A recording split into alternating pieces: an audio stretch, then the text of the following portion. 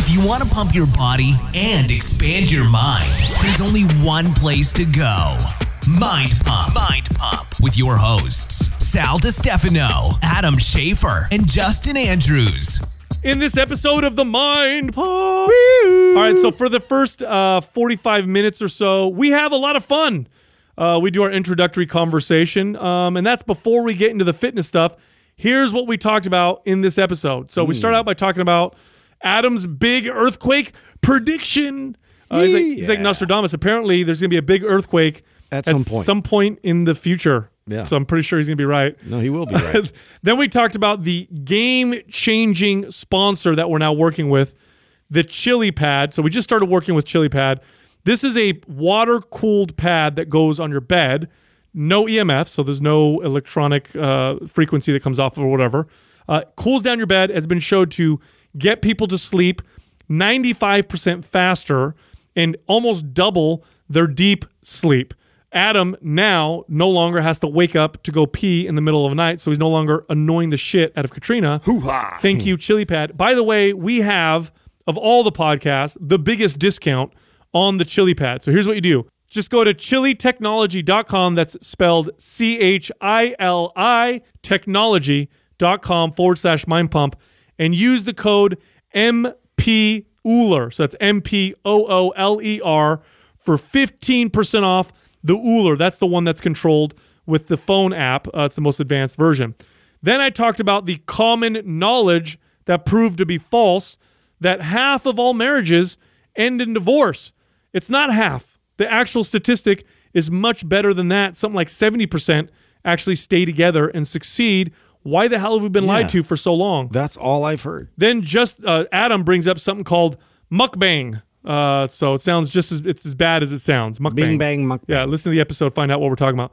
Then he also brought up how Spotify is doing emotional surveillance. This is where they're kind of figuring out how people's emotions are affecting what they're listening to, and that may actually affect how you're getting advertised to.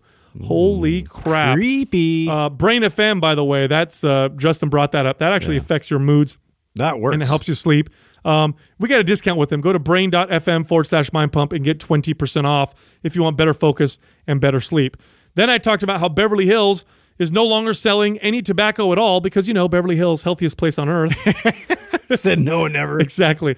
Then I talked about Everlywell and how my cousin is using their at-home testosterone test and found that improving his sleep increases testosterone by about 15%. Everlywell makes at-home tests, hormone tests, cholesterol tests, STD tests, all kinds of tests. You don't need a doctor's prescription. You can go to everlywell.com, use the code MINDPUMP, get 15% off any test. Buy the test, do it at home yourself. They are awesome. Then I talked about how Monterey Bay, they just did some tests there and found that, very sad, there's as much plastic particles in Monterey Bay as there is in the big Pacific garbage patch. It's just kind of sad. That sucks. Then we get into the fitness portion of this episode. First question, we talk a lot about whole body workouts and how they're better than splits for most people. But, influencers and bodybuilders, they always do body part splits. What gives? Who's right? The genetically gifted steroid-taking bodybuilders or the guys who've been training everyday people for 20 years? I don't know. Find out in this episode. Next question, what's the best way to stop or help with binging problems? So if you're somebody that finds yourself gorging on a bag of potato chips and then later on feeling guilty and sad about it, listen to this part of this episode. We discuss strategies that have helped our clients in the past. Next question, how does alcohol affect your gym routine? So we go in on alcohol, how it affects you negatively, and believe it or not, the positives of alcohol. And the final question, this person wants to know if we've ever considered doing a powerlifting competition. Also, this month, MAPS Strong, one of our most effective muscle building and metabolism boosting workouts, is 50% off. Now, this workout is unconventional, so you're going to be doing exercises you may not be used to. Exercises like Zercher squats or the circus press or farmer carries. This workout gets your body strong. It builds muscle. It burns a shit ton of calories, and it speeds up your metabolism, and it's fun. This is a very, very fun program. Here's what you got to do to sign up. Go to mapsstrong.com, MAPSSTRONG.com, and use the code STRONG50. STRONG50 for the 50% off discount. Go do it right now. Hey, so tell me about that crazy prediction, Adam. Oh, I was just watching Lindsay from Almost 30 there, which by the way, I think their episode goes up coming up here real soon here. Domenica. Yes. Sunday. Almost 30 girls. Lindsay was posting a story on some podcast that she listens to that I guess the whole thing is all about, the whole podcast is about the big earthquake that's coming, and she, ordered her 3-day survival kit. And I was asking you, because she's talking about it's not a matter of if it's going to happen or not. It for sure, if you don't believe in science, and so she's just, it's for sure coming, this massive earthquake that's supposed to be crazy. And I asked you what your thoughts were on that. Yeah, for sure. Sounds like Escape from L.A. Yeah, for sure there's going to be a big earthquake at some point. It's one of the biggest, we're on one of the biggest faults in the world. So, yeah, at some point there's going to be a massive earthquake. We're destined for one up here. Yeah, it's in fact, I think if there's a big enough earthquake, part of Southern California can sink into the ocean. Yeah. Or was that like a plot from Superman 3? Yeah, was that Superman 3? I'm telling you, it was Kurt Russell, dude. Escape from L.A. No, wasn't it the one where surfed out of it? Wasn't it the one in Superman where Lex Luger shoots the nuke into the fault and it causes such a big earthquake? Yeah. And then Superman gets down there, but just in time to stop Southern California from floating off, but fails to save Lois Lane. Remember, she gets buried in the car. So then Superman, this is where Jump the Shark, this is where that term comes from, this is a good example of it. Superman, who can do almost anything, then does something that's just ridiculous. He spins the Earth backwards, which I guess apparently so goes back in time. Apparently makes the Earth go back in time. Oh yeah. Logic. Yes.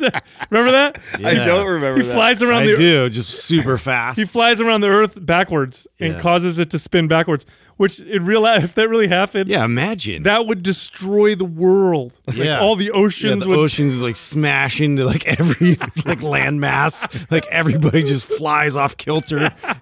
Their heads explode because of the spin backwards. He would have gone back in time. He just killed everybody, dude. Great idea. It's like, remember on Ferris Bueller when his buddy takes his dad's Ferrari? Yeah. And then he puts mileage on it. And so he's like, in order to get the mileage off, we're going to go backwards. We just have to drive the car backwards. Sound logic. It doesn't work. So you're saying I shouldn't order my 3-day safety kit? No, you should. Well, if you already ordered the Mayan calendar one, I feel like, sure. No, you should have a double up. You don't have a kit, like an emergency kit? I don't. Really? No. Oh yeah, you should. You have one, right, Justin? Yeah, I have just a little first aid and a little survival kind of setup, with water and shit and lights and batteries. What does that look like? It's just basic. It's just a gallon few of mag water? lights. Yeah, some distilled water. What the fuck is that going to do? Nothing. Some chlorine pills. You need water, canned food. You need a gun. Water. Thank you. Yeah. That's true. It is. That's one of the most important you things. as the gun is going to get all the shit. If shit goes down, really goes down, where emergency services can't reach you, which has happened. It happened with Hurricane Katrina. There were people who were stranded for days. And then the next thing happens is looting, right? Looting. Yeah. So you want a gun. Survival mode. Yeah. Or let's say you didn't pack your emergency kit. Let's say you didn't pack your emergency kit. Your neighbor did. But I got. Yeah, exactly. I got my gun. All the work. You're like, ding dong. Hey, neighbor. I think I remember. Did you pack a safety kit? Because I forgot mine. Good morning. How you doing? Yeah. Good to see you're okay. I'll take that can of tuna. See, you have a lot of tang here. Thank you. Yeah, I'm going to use that. Do you know where the natural emergency stores of water are in your house? Because there are places that you can get water in case of an emergency. Let's say you lose your water. There's a place you can get water. Toilet. Yeah, Ooh, the tank. That's right. The top of the tank, not the bowl. Unless somebody does somebody upper deckers you. Yeah, exactly. I thought I heard too that toilet water is as clean or cleaner than any other water that you got running through the tank. Yeah. Yeah, the top tank, not the bowl. I feel like the bowl looks nicer. Huh? The bowl looks nicer. It's probably got stuff in it. The top looks worse. What do you mean? My bowl doesn't look nicer. I don't know what you're talking about. Yeah, I know your bowl doesn't look nicer. His bowl looks like there was. I followed you again. I followed you again this morning. His bowl looks like there's been a car chase. You know that they just did burnouts. Yeah, like whoa, like on the back roads. Yeah, where somebody flushed a bowl of chili. Yeah. Like on the dirt back roads in the south. That's disgusting. Yeah. Stop it, dude. That's so terrible. Stop but anyway, it. yeah, you need to have an emergency, like a emergency gun. I guess is the only thing that you need. Oh, man. Hey, guess what I am fucking pumped about right now? Oh, whoa! Is it the thing that I was right about again? No, what is yes, it? It is. What is it? What were you right about? Are you going to talk about the chili pad? Yes. Yes. I have been what do you waiting. mean you're right on it. I got that. I'm the one that hooked that up. Oh, okay. Yeah. Really? You seek them out? Yeah, I got Don't be stealing credit from Taylor. Oh my God, this is terrible. Really? Yeah, 100%. Yeah, no, You were the one that sent him on that? I sent it. I remember this. 100%. Oh, wow. I didn't know that. Yeah, of course. So at our last event in Manhattan, somebody asked a question about, I don't remember what they asked, something about our sleep. Yeah, something about our sleep. And I was only on like day 3 of using the chili pad, and we hadn't even like finalized the contract. They weren't even official sponsor yet. And I said, I know Taylor's gonna be mad about this, but I gotta fucking share it with all you guys in person. So if you're listening and you were at the Manhattan event, you know this already. But holy shit, the chili pad is the real deal, and I'm absolutely in love with this thing. So I just have right now, Taylor got a few of them shipped over to us for us to try, and I got mine hooked up first, and I've been using it for the last week, and this thing is fucking badass. So it's a mattress pad that goes just right over your mattress, right? So then my sheet goes over the top of it. And then it reminds me of those units, like if you had like knee surgery or whatever, that have the cool water running through. Yeah, and this is so it's EMF. There's no EMFs in it. It's all water cooled. Yeah, it's not. It doesn't have like wires or anything like that. Yeah, no, right, exactly. So it's all water, and it's in there. It's so thin that you don't feel it or really notice it at all underneath your mattress, and it's really comfortable.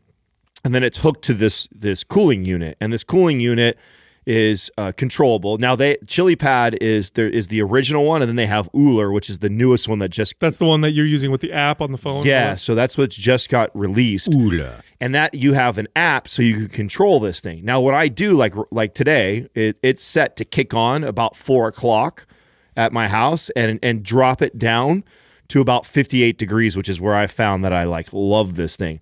And what's neat, and it took a few days before I was like, is this really fucking making this big of a difference? Yeah. Because you guys know, and I've talked about this on the show before, that I get up on a regular 1 to 3 times. So annoying. Anybody who shares a hotel room with you. So this is like, if you've listened to this, like a rock, so that doesn't bother me. If you've listened to the show for any length of period of time, you know this because Adam talks about it. He talks about how he has the bladder of a child and he has to wake up every night, 1 or 2 times every single night. Right. So now I've assumed that this has everything to do with my bladder and peeing, and because for 37 years of my life, that this is just how it's been for me. But what has happened since I've been using this thing is I have had full nights of sleep almost every single night. The other night I actually woke up one time, but every other night. Now, to be clear, you still pee, you just don't wake up anymore. Yeah. No, I sleep the entire night, and I think what it must have something to do with is, I run hot, and when I get under my sheets, even if it's cool in my house, eventually those sheets warm up so much with my body temperature that the heat wakes me up. That makes me probably have to go pee. Well, the human body, the things that dictate, that help dictate whether you sleep or wake up are light. We already know that, right? So if it's bright in your room, it's hard to go to sleep. If it's dark, your brain gets the signal to go to sleep. And obviously because our bodies evolved with the sun rising and falling and setting. The other thing that helps dictate sleep is temperature. It naturally cools down at night and it naturally warms up as the sun rises.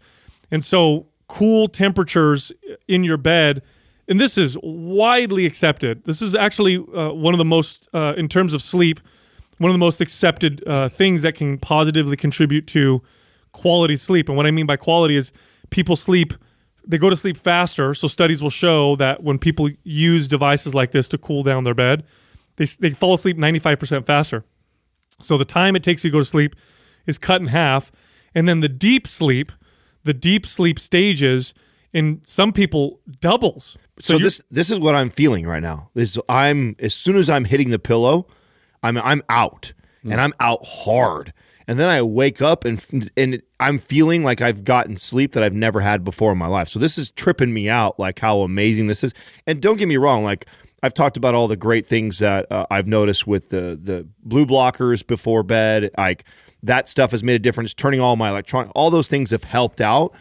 Nothing has made as big of a difference as this thing has right now. Like I'm getting some of the best sleep. Now, in my here's life. the cool thing with the Uller is that you said, and correct me if I'm wrong, you can program it so that it slowly starts to warm up when you want to wake up. Yes, and so this is a piece I haven't done yet. So what I haven't done is because it's only been a week that I've been playing with all the settings and I've been finding the perfect temperature that I like it at. Because at first I wasn't sure like how it regulates this, and if I would still naturally heat it up when I get in there. But no, whatever temperature you set it at, keeps it at that. Right. And so when I get in there, of course, my body's 90-something degrees.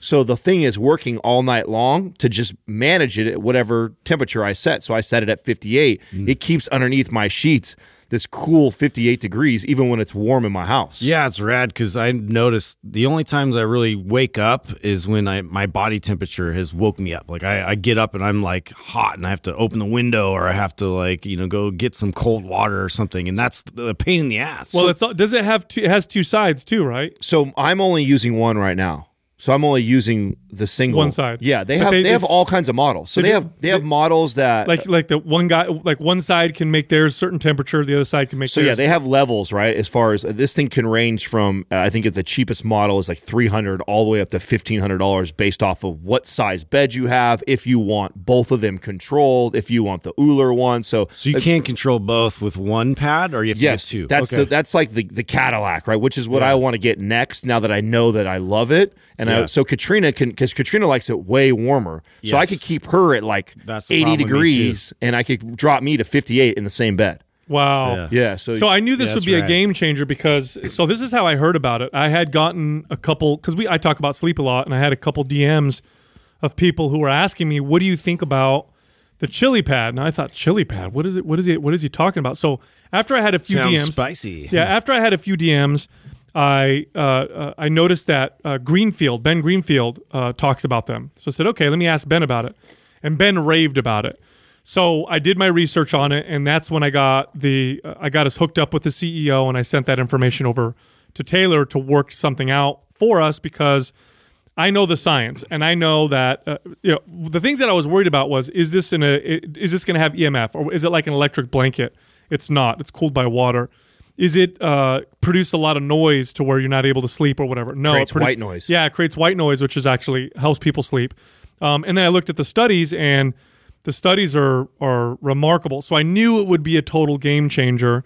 And I'm glad that you tried it first because you easily have the worst sleep out of all of us. You've always had sleep problems. Dude. Totally. Oh, no, it's been amazing. So it's been a while since I've been pumped. I know we're very particular about everybody that we bring on as a partnership, but I'm pumped about it. Now, here's the thing that I'm very proud about with Taylor is he negotiated that we have the highest discount code. I know. Oh, yeah. So because I know ChiliPad works with other companies, but our discount code gives you the biggest discount. Yeah, well, I just set mine up. I mean, it was like a heat wave through here, so I wish I had it going like a couple days ago. But I got mine all set up and ready to go, so I'm going to start checking it out and messing around with the settings tonight. I haven't gotten mine yet because I'm waiting for the king size one so Taylor's got me. No, I can't wait to hear your guys' feedback on it because it's been game changer. Oh yeah, dude. So I got some mind blowing information for you. Ooh, is it blowing? Is it really blowing? No, you know what? So this is the kind of shit that I live for. I literally live for this kind of stuff where something is so accepted as common knowledge. Mm-hmm. There's either a statistic or some kind of information that's so accepted that we don't even think to question it. It's just that's true. That's what we believe. So like years ago when I first realized that eating small meals throughout the day didn't speed up your metabolism. I remember what that did to me. It blew my mind because for at least half of my fitness career as a professional, personal trainer, I didn't even question that. I thought it was so true that it wasn't even in my mind to even think to ask whether or not it was true. It just was. And I've learned a lot of those things throughout fitness, and I love it because I can no longer am I, in the dark about something. Well, there was something that was shared with me that I thought, no way that's true. And I looked it up. So I went to recently, Jessica and I have been going to different churches and listening to people speak or whatever. And part of the reason why I go is I like to see really, really good speakers. We've been doing a lot of these live events, and I was unaware of this, but some of the best speakers you'll find locally are pastors and people that speak at churches. They're just very, very, forget the religion part, forget what they're saying. If you're trying to learn and study how to speak in front of a crowd, which I'm trying to do because of all of our live events, you can go online and watch, really, really good speakers. But if you want to see someone live, some of the best places are some of these churches. Half of their seminary, it revolves around teaching them this certain trait. Well, these people practice. They speak in front of large audiences. Like one of the churches I went to, the crowd was at least 600-700 people. So this guy's speaking in front of that many people, several times a week for years. Of course, he's going to be good. And so he does a great. Anyway, so I went to one, and he was talking about marriage. Obviously, it's a church, so they bring up these types of topics. And he talked about the statistic. What percentage of marriages end in divorce? Go ahead and shout it out. We've been told 50%, but I've actually heard false. that's not. Yeah, I've heard that's false. False. Yeah. Totally false. It was never right. In fact, that was a myth. Who's propagating that? That was a myth. Currently, at this point right now, if you get married today, the odds that you'll get divorced is more like 25%, 20 to 25%. That low. Way lower than way. The 50% number. Divorce rates were peaking right around the 70s, and the 50% number came from people projecting where they think it's going to go if it continues to grow. But what ended up happening is it peaked, and then it stayed at a certain point, and then it started to drop. And right now, over the last couple decades, we're seeing divorce rates continue to fall. So has this just been like information that just keeps getting repeated without like rechecking it? Totally. Totally. And so we believe it to be common knowledge. And this really infuriates me because I'm divorced, right? I'm a divorced person. I know what that statistic can do to people, and I think what it does is it either makes you feel like, okay, everybody gets divorced. What's the big deal? Right. I might as well just do whatever. I feel like that statistic will even encourage some people to think that may be a better option when you know that, wait a minute, most people do make it. Or what about this? Maybe it prevents people from getting married because they're so afraid of that statistic. I mean, 1 out of 2, that's a terrible statistic. Well, that's part of iGen dove into these statistics and show that the divorce rate has declined and rapidly declined over the last 2 decades. The argument that they make is that because people have become more and more aware that how high the divorce rate was or could be, it's made people wait to get married until they're older, and that's starting to... Well, so I did a lot of reading because this blew my mind, right? So I did a lot of reading, and here's what the experts in the field, a lot of experts in the field think happened. You had a very, very large and necessary women's movement that really took off after the birth control pill, and that caused a lot of problems, mainly because the defined roles of marriage shifted. And anytime there's a big societal shift, we have to kind of readjust. And they think that's a lot of the reason why you had issues, because men and women had different ideas of what marriage was supposed to be, or what how it was supposed to turn out, based off of what they thought, because how their parents experienced it, and now things are different. We've now settled into it, and the reality is that when people make that commitment to get married, the odds are 7 or so out of 10 marriages will stay together and will actually last. And that's good news to hear that, you know what I mean? Because it's sad to think that 50% ended. It's also another, like, people use that argument about polyamorous relationships and, half of all marriages end in divorce, and that's obviously because we're not supposed to be married to one person. Oh, that's a big argument they lean on. Absolutely, and it's totally false. Now, second and third marriages, the divorce rate much higher, and I read about that as well, and they think that has more to do with the complications that are usually accompany second and third marriages, because people are bringing other kids into the marriage, and then they have exes to deal with. Oh, I would think that has a lot to do with people getting divorced always think it's the other person, and in reality, there's a lot of shit they need to work on themselves. Well, and they don't ever fix that, and they go marry somebody else. Totally. If you want to have a self-selection bias of people who are likely to divorce, just pick people who've already divorced. Yeah. And if they don't fix their own issues, which probably contributed to their first divorce, and they go into a second marriage or third marriage, obviously right. the rate goes up I think quite a bit. too, to your point of the iGen, like seeing like back when a lot of people were getting married, like that was the option when you're younger. Like it's like I gotta get married and I gotta like establish this, like as it was a thing that was like expected of you versus waiting and realizing like this is actually what I want, and having maturity going into it, and both partners being in a mature state and making a decision as adults. I think that has to have a factor. Well, I subscribe to that, right? So I read a lot of the statistics that were in that book, and I think that makes a lot of sense to me because I know where I was at as a 18-year-old, a 25-year-old, a 30-year-old, and Dude, now if I would have married my high school girlfriend, I'd been fucked. Right. Yeah. And let me tell you, I thought I was in love at 18, 19 years old. I mean, I thought I could marry that girl. I thought I was going to be with her. Well, the you rest of my life. probably were in love, but it was at a different capacity. You were not your full self. So it was for that, version of Adam, which was nothing compared to. Well, I mean, I'm still the same. We're all the same people. You've just continued to grow and learn, right? And there's certain your values tend to change as you get older and you mature. And so I would think that would be one of the biggest changes in that number of declining would be people just flat out waiting till they're older, wiser, more mature, a better version of themselves, grown more, matured more, values have changed a little bit different than when you were 17, 18 years old. That's personally what I think. But I had heard that before, Sal, and I know we were regurgitating the 50%, 75% of the day. So people have been waiting longer to get married, but part of it is less to do, in my opinion, with we take it more seriously, because I don't believe that to be true. In fact, I think people take marriage less seriously now than they did 50 or 60 years ago.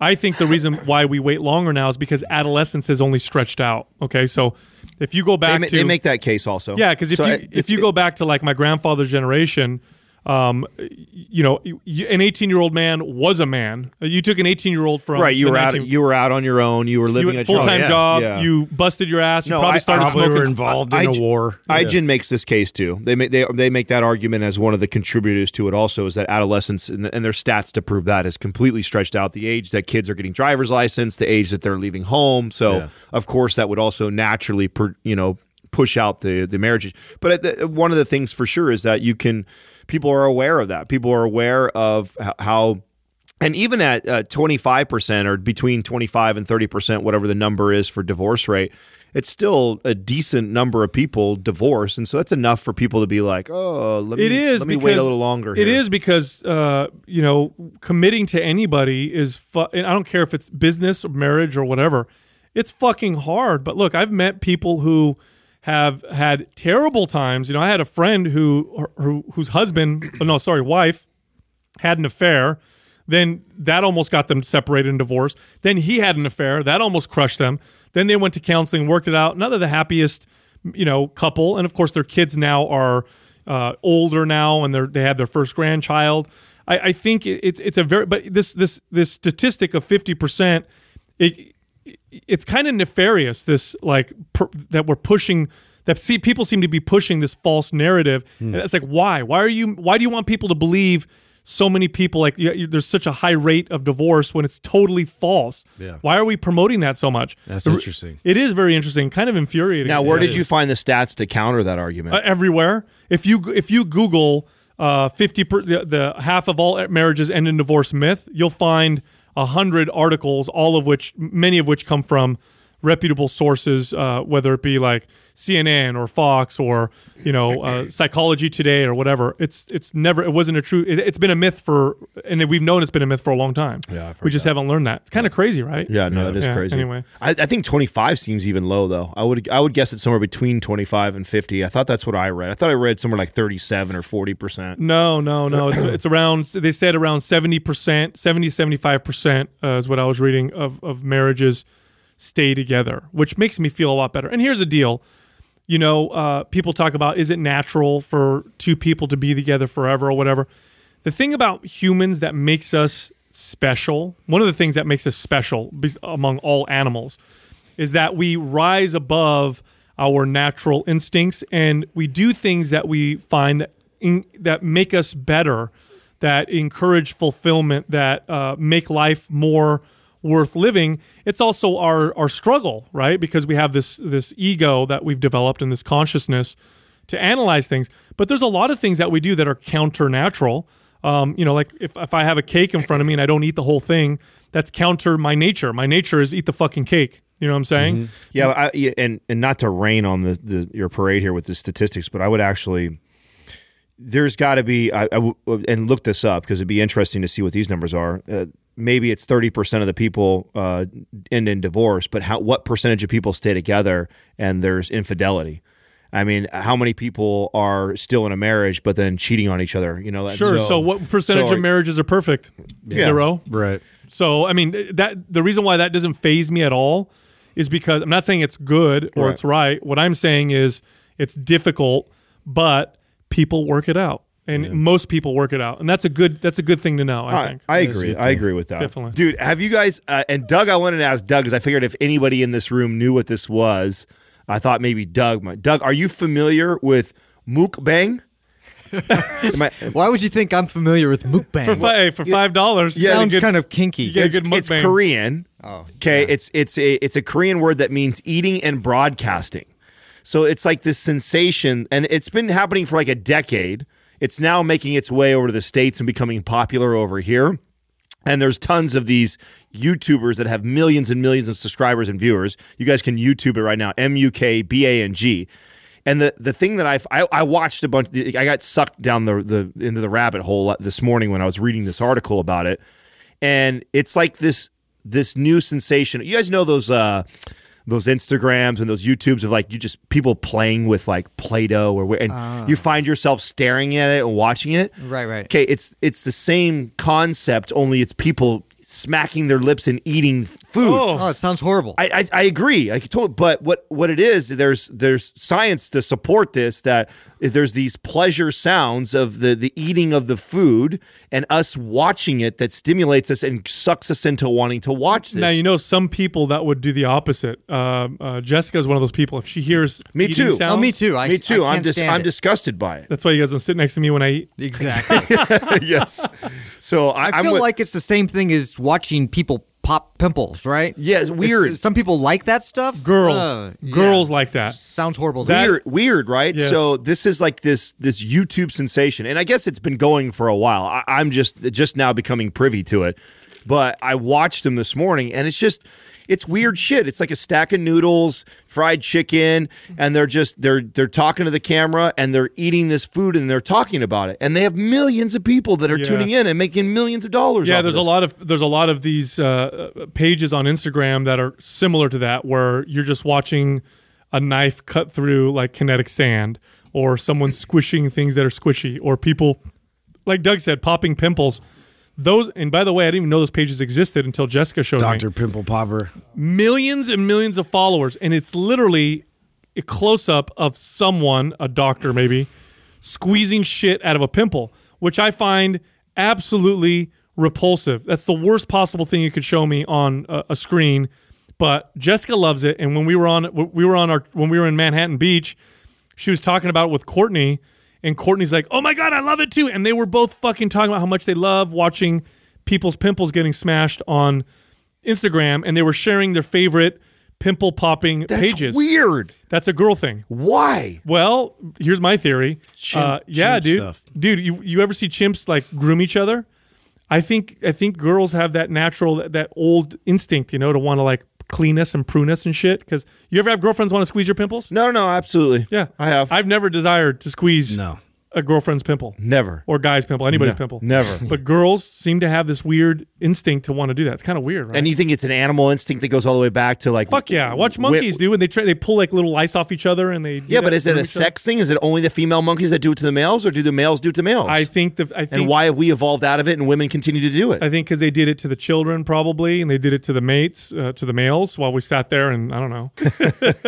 Whatever, dude. Anyway. No, listen, Spotify, dude. I've been telling everybody about this company for quite some time. Not like they're fucking new or anything like that, but the stuff that they're doing I think is really fascinating. And I read this article this morning about Spotify's emotional surveillance. What? Yeah.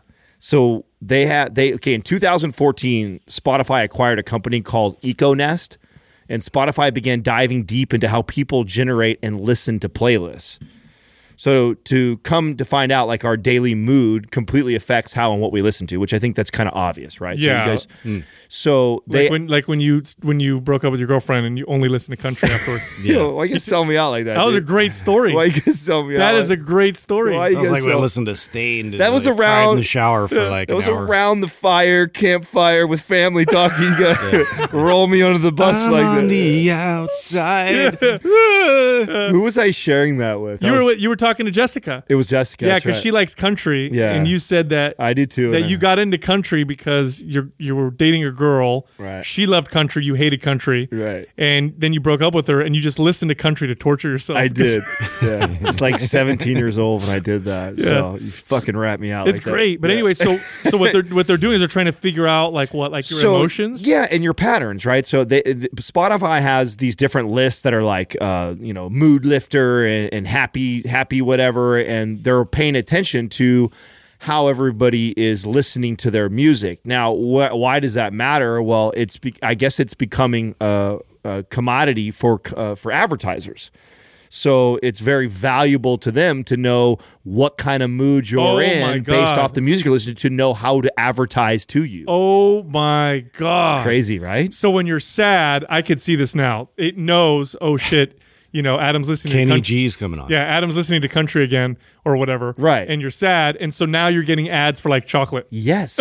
or some shit. or things that would make you feel uplifting. Or Beer. Yeah. Oh, wow. Yes. That is fucking, Brilliant. it's smart but fucked up. Bro, this is where we are heading in this time. I know we brought up the whole car data thing the other day, now Spotify, like everything, all of our patterns and behaviors. This is why I totally subscribe to that theory and that weird show that I keep bringing up where I think that the future, and this goes to Tom Bilyeu's point of everything that can be free will be free, is just your data is going to be more valuable than your initial $20 of purchasing my thing. Whatever it is that I'm trying to sell, knowing more detail about you is going to become way more valuable for brands. Well, here's the thing. So advertisers and marketers, their goal is to manipulate you. And people think of the term, when I say manipulate, they think of it as a negative thing.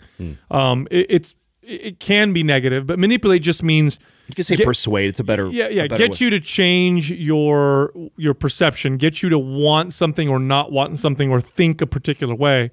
Now, the key to manipulation, and if you study tyrannical governments that have used propaganda and spent lots of money on propaganda and getting their citizens to believe a certain thing, the key is to keep the people from believing they're even being manipulated. Right. To even think that they're trying to change your mind. It was my decision. This is something that I wanted to do. So when you go buy something and you come home with it and your wife or husband says, "Why did you get that?"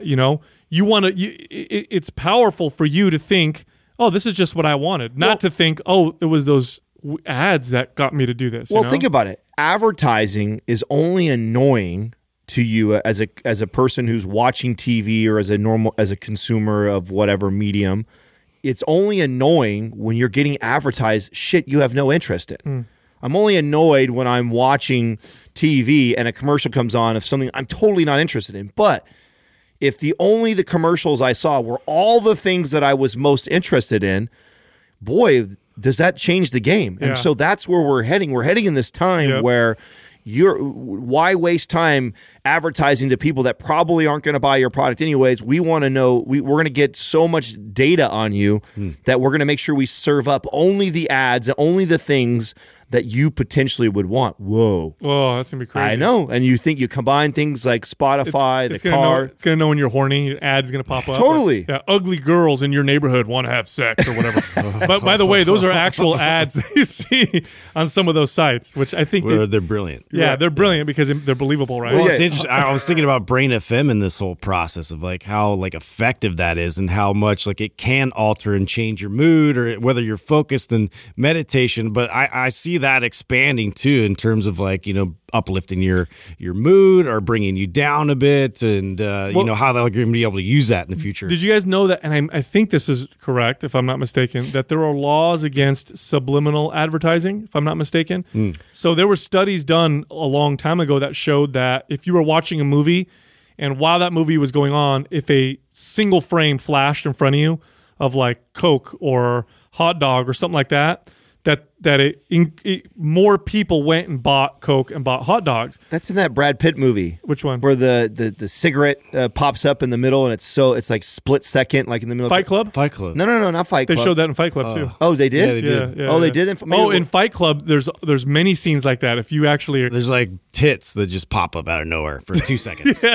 Really? You're like, whoa. yeah, I don't remember if you like Easter eggs, Fight Club is one of the best movies because you could start to pick up on And you little can see nuances. Tyler Durden or whatever the guy's name is, Flash, and like Yeah. it shows him. But I believe it's illegal to do subliminal advertising because a long time ago, studies showed that it actually was somewhat effective, and people got freaked out and they passed laws saying that you're not allowed to advertise in that way. Didn't that happen with like grocery store music too? Because I think they used to do that at the grocery store. They'd play certain music that made you want to buy certain things, and that used to be a strategy that they no longer can do. Really? I believe that. Oh, Yeah, I think I'm they sure. still do that, don't Yeah. Well, they play music that makes you want to stay in the store and shop, which I think that is fair game. But I think before they had like subliminal messages in the music to get you to buy products. Do you know how much money and time has gone into the design of grocery stores and where they place products and the lighting and all that shit? That you know how much money goes into all that stuff? Oh, yeah. How they display it is everything. Oh, right? it's crazy. Go into Whole Foods, pay attention to the lighting that's above the fruit. It's designed to make the fruit appear as absolutely vibrant and healthy as possible. you get it home, it's all brown. What the fuck? It's all spotted. Yeah, with the strawberries not glowing red like it was in the. But it's crazy how much money that goes into this because it's same thing with plates. Like if a restaurant serves a particular type of a plate or color of what is it called that they put over the table? What is it? Tablecloth. Yeah. All those things influence your behavior and how much food you eat and stuff like that. Well, I think Justin's right. He got it right when he referred to us heading in the Minority Report. I mean, I think that's what's going to happen is you're just going to be walking down the street and ads pop up all over the place, and it's all things. How long do you think until people start to demand regulation against these types of ads? I don't think so. yeah. I mean, personally, at least I don't care. Like that, and that's why too. I'm also somebody who doesn't get all freaked out about them watching our data and watching our patterns because it's not the government who's doing it who gives a shit about who I am or what I'm doing. It's people that want to sell shit to me. Let's be honest. Money is what drives all of this research. So a majority, I should say 90% of it's coming from people trying to make money off of selling you things. And if it means that I'm going to get advertised things that I'm more interested in, it's just what it's going to do. It puts more responsibility on the consumer. Like you now need to have restraint because it's going to be really tough to say no to the things that you like, and when it's being thrown at you. It would be great if you could block like what wasn't working, right? But you allowed what did make sense to you, so like they could still advertise like that because it's like I do want that product actually, but the ones that were like, dude, this is fucking annoying. Like they're not going to make money because you're pissed that they're marketing to you like that. Yeah, So, never show me this again or something like that. it's something like that. Yeah. I'm with you, Adam, but I do worry because I see what processed foods has done to people's health.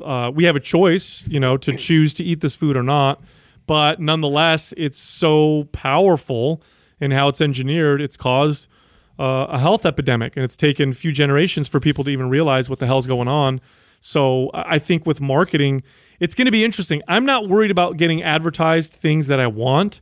I'm worried about advertisers figuring things out about my physiology that get me to want what they have to sell. Oh, that's coming. Do you see what I'm saying? Oh yeah, no, to be manipulated or persuaded to go in a different. I mean, that's their job. Their job is to figure that out. All this data, they're gathering it to do a better job. Because people are not. It's not hard to manipulate people. Right. They did those studies a long time ago that showed like people's fear of shark attacks spiked after the movie Jaws came out, and people believed that there were more shark attacks happening because newspapers started reporting more shark attacks. But the reality is shark attacks have been the same every single year. Same thing with crime. If I ask the average person, do you think it's more dangerous today than it was 30 or 40 years ago? People would say absolutely, but it's not. It's actually, this is like the safest decade in decades. It's been, crime has been declining for a long time. Child abductions have been declining for a long time, but people would believe opposite. How could that belief be manipulated to get us to want to buy Earthquake or vote packages. or Buy earthquake packages. exactly like we said earlier. That's crazy. Anyway, speaking of along these lines, did you guys know that Beverly Hills just banned the sale of all tobacco products in the city? No. Really? Yeah, the city of Beverly Hills now has banned What? all tobacco, all Like even like packed pipes and cigars and all that stuff. all or just, tobacco like, products. That's So crazy. yeah, Why? so no tobacco, no cigarettes, no e-cigarettes with nicotine, nothing. Because Beverly Hills says that they want to be a healthy city and blah blah blah. I mean, we're talking about Beverly Hills. Right, cocaine's fine, cigarettes not so much. You know what I'm saying? You know what I'm saying? That's a joke, dude. Yeah, there's a plastic surgeon in every corner. Yeah. But no cigarettes are banned. Selling them is banned. Man, that has to be that they're going to take a huge hit financially. Well, maybe it wasn't doing that big of a deal anyway, and so they're just like, this will look good. Oh, get out of here, dude. I don't know. Are How you many people kidding me? smoke in Beverly Hills? Probably a fuck ton. You think so? Sure. I would think a Sure. lot. Yeah. Not a lot of people smoke in well, I guess a lot of people do smoke, but in comparison, way less people smoke in California than in other places. I'm sure it's been on the decline, but like a place like that, I would imagine a lot of people at parties would smoke and, I just think it's funny how attitudes have changed. 30 years ago, if you were walking down the street of San Francisco with a cigarette, nobody cared. If you had a joint, everybody would freak out. See, reverse now. Yeah. You walk down the streets of San Francisco. Where are we? I man? saw- This is so weird. I saw it the other day, dude. I was walking in the city, and there was a guy with a cigarette, and he must have gotten 10 dirty looks from people. And literally 5 steps behind him, there's a dude with a joint. Nobody Yeah. said shit. You might as well just punch a baby. Yeah. You know what I mean? Smoking a cigarette. Same thing. Yeah, but no, it's crazy. I wonder how many other cities are going to follow suit with something like that. That's interesting. Yeah, it's to me, it's what do they call it? Virtue signaling. Like, hey, look at us. We care so much about health. When you really don't. You just want people to think you do. You're trying to look cool. Well, I mean, I don't know. It's not a bad thing. It's just, it's better, right? I mean, I don't know if do you think it's really a virtue signaling thing? I think somebody there pushed that through to happen, and it's probably for the better. Of course, I'm a health and fitness enthusiast, and so I'm going to say, yeah, it's bad to smoke on a regular basis, but I'm also a pro. You choose for yourself. Do person. whatever you want. Cigarettes are already so heavily regulated that then outright banning them. You know what'll end up happening? Here's what's going to happen. Tobacco is getting to the point now where it's starting to be cool again. Why? Because we're so against it. Mm-hmm. So now that marijuana is becoming legal, and that you're going to see kids want to smoke less weed, but you're going to see more kids want to have cigarettes because it's the more taboo thing. So I don't know how good to ban the actual sale is going to be. That's a in good single point. city. That's a good point, and I wouldn't argue with that. I think they've already proven that. Like, that's what happens with every generation that comes up, right? Whatever is the norm or whatever everybody else, the generation before was doing, they revolt and go the other direction. Yeah, it's not really that cool anymore. I was just listening to some 90s, old 90s rap and hip hop, and like half of it was about smoking weed. Yeah. And I wonder if it's going to stay that way because it's not as taboo Cypress anymore. Hill will never stop. I know that much. Yeah. How old are those guys now? I don't know. They're old, but there's like 30 years or something. They've been like talking about weed, and it's still like that. Like you look on their Instagram page, still it's like that? still just weed, like all these weed videos. And everything. Yeah. I was Insane in the Membrane. That's what I was listening to the other Hey day. man, it's part of the brand, Good I guess. stuff. Dude, I didn't tell you guys about my cousin did an Everlywell testosterone test. Yeah. And then he started following some of our advice for sleep. I know we talked about sleep earlier. That's why I just thought of this. He started following our advice for sleep. So he started doing an hour before bed. He turned off the lights and used candles, or he used like a salt lamp or whatever. So it's really, really dim in his house. Or he used blue light blocking glasses. He cooled down his room, got blackout shades for his room, and basically just made an effort to try to get better sleep. Did this for 2 months, got his testosterone levels checked again, and they rose 20%. Whoa. Yeah. Now, granted, his sleep wasn't great before, so it's not like he had good sleep and then he went from good to better. He had not that good sleep, and we had this conversation. We were at a family party, and I was telling him about he's asking me what can I do to impact my muscle gains, my strength, and all that stuff. And I'm like, bro, no joke. I said, obviously work out, obviously eat right. You're doing those things. I said, I'm not going to lie, dude. I said, the most important thing you can do is just take sleep seriously. That's all you got to do. Like right now, you're young. He's in his late 20s. You just go to bed, expect to go to sleep and have good sleep, and then wake up, and you get away with it. I said, but trust me, if you take sleep seriously, go to bed at the same time every night, wake up at the same time every morning, take like an hour before bed, prepare for sleep, do the things that I just talked about. I said, watch what happens to your gains, watch what happens to your performance. And so he did that, and I told him, I said, because then he's like, oh, I'm going to try it. And my cousin, he's the kind of person that if he says he's going to do something, he'll do it, which I enjoy. So I gave him an Everlywell test. I said, and by the way, so do this also. Test your testosterone now, and then do this for a month or two, and then test your testosterone after, because obviously you're going to see if you get stronger and you get better gains and all that stuff.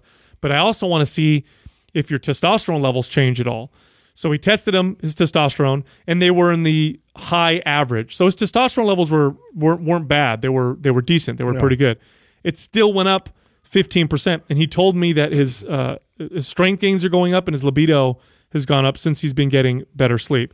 The hard thing, of course, is the weekends. He's 29 years old or whatever. It's crazy. I feel like we're in such a bubble a lot of the times because I could totally relate a long time ago to just falling asleep and just like laying in my bed and hope for the best. Yeah. That was like my entire approach to sleep.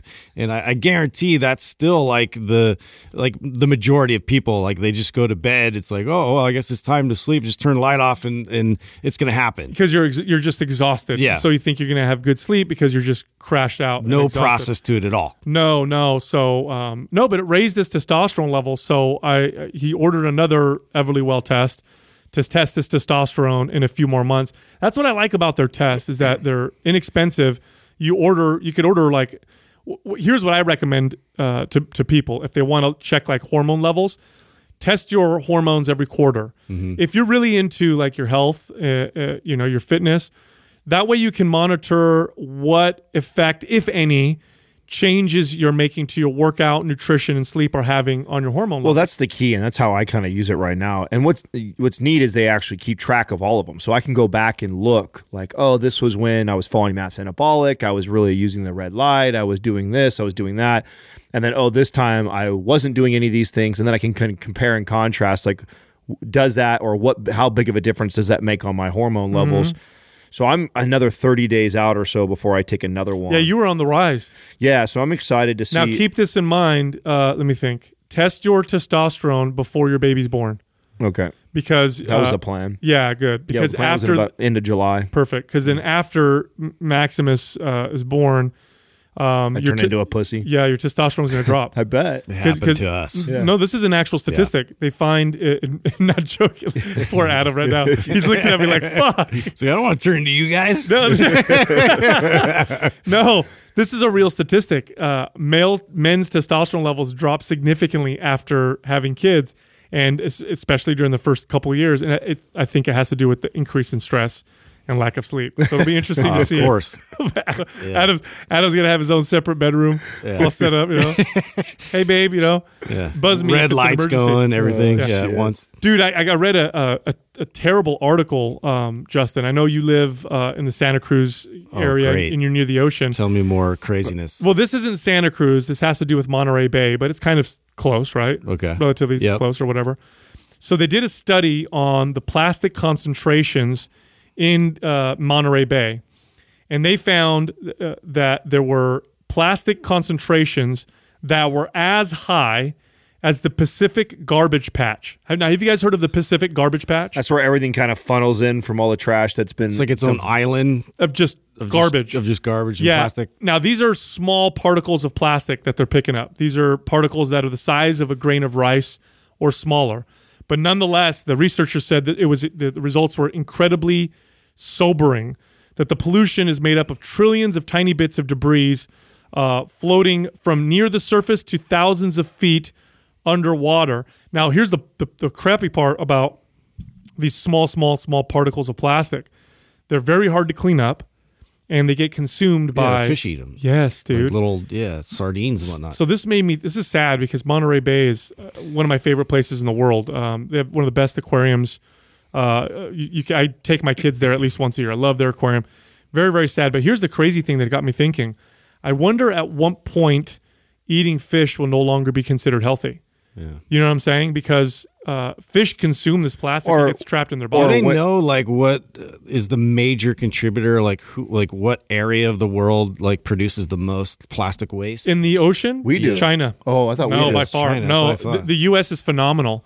All things considered, we put very little waste out into the ocean. We do a very, very good job in comparison to other, big economic powerhouses. Fucking China. China's terrible. They produce a huge percentage of the pollution and shit that goes out into the ocean. And yeah, so it's pretty sad. And like I said, I wonder at what point it will be, you're not going to want to buy wild seafood because of the plastic and shit it's inside their bodies. Speaking of Monterey Bay, crazy. Have you guys seen the show Little Big Lies? Good Is that on Netflix? Courtney's really into that show. Yeah, it's a Showtime or HBO. I forget which one it is. Reese Witherspoon. Witherspoon. Can you say that really She's fast? in it. Nicole Kidman's she's in it. Nicole Kidman's in it. So is this season you have God, what's her name? She's like it's the tip of my tongue. Doug, would you look it up? Little Big Lies, and tell me that the cast is amazing. They have a great cast. It's kind of a girl show. Jessica was trying to get me to watch this. Oh, it's like about like somebody murdered somebody and they all covered it up or something like that. So that's the first season. So it's based out of Monterey Bay, and it's a really good. There's your lineup right there. That's not all of them. Oh, it's got Nicole Kidman. Yeah, Nicole Kidman. Oh, Zoe Kravitz. Yeah, Meryl Streep's in this year. That's who I was trying to think of. It's a good show to watch with your girl. It is more, I think, of on the, Is it compelling? Yeah, that's why you like it. It's a good storyline. Good. I've been trying to find a show that Jessica and I can enjoy together. Right. That's why I'm just telling you guys. It's not the show that you're going to watch. Isn't going well. Or what? So here's the thing. I'm enjoying Game of Thrones. I'm in second season. I'm starting to like it. Jessica doesn't like it. She's done with it, huh? Yeah, and I like it. I'm not like super. I need to watch it yet, but she's just not into the fantasy, right? Yeah. No. And from what you guys told me, I guess the second season is the one that really. Yeah, it gets sucks better. you in, right? Second, third, for sure. And that's it's one of those shows too that if you don't get into it early, you're fucked. Like she can never pick it up and go like, oh, I'm already having trouble following it now. That's what I know, dude. That's what. Yeah, it's heavy like that. You have to be into it. You can't be like multitasking. Do you guys know how many podcasts there were for Game of Thrones? Like there was shows that popped up all over the place just trying to explain like what's been going on. Are you serious? Yeah, because it's so vast. Like there's so many characters, there's so many different subplots, like sub stories that you just get lost. Dude, I'm actually jealous you're watching it the way you are because it's such a deep show and there's so many moving parts, so many characters going, so many storylines. That I think I would have enjoyed it more watching it all consecutively versus having to wait a year in between seasons. Totally. How cool is that something became that successful that it created its own economy? Like you said, Justin, there's shows and things created that were off of it because it was so successful that you could create your own YouTube channel explaining it and have hundreds of thousands. It's almost. people. Dare I say something like this, Justin? It's like Star Wars. Star Wars of our time. Well, of this generation, right? Like I caught wind of some news actually because they're coming out with the last one in this trilogy this year, and after that it's like, well, where's it gonna go from there?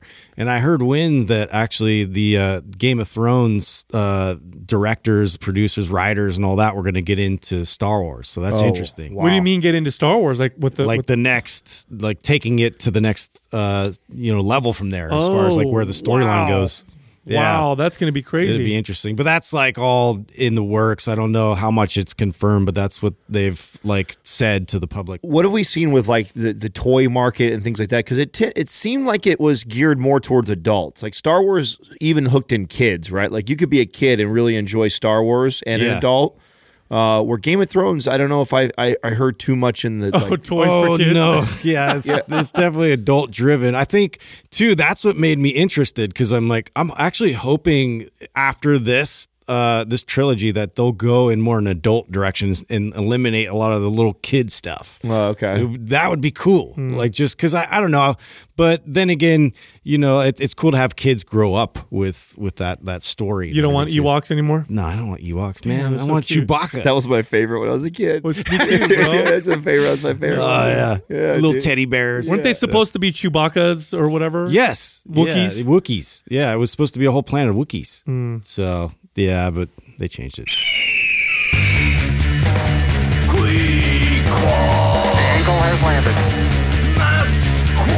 Today's Squad is brought to you by MAPS Anabolic. If you're looking to maximize your overall muscle and strength, MAPS Anabolic is the perfect place to start. With a full 30-day money-back guarantee, there is absolutely zero risk. So what are you waiting for? Go to mindpumpmedia.com and get started today. It's the motherfucking Quad. Eagle has landed.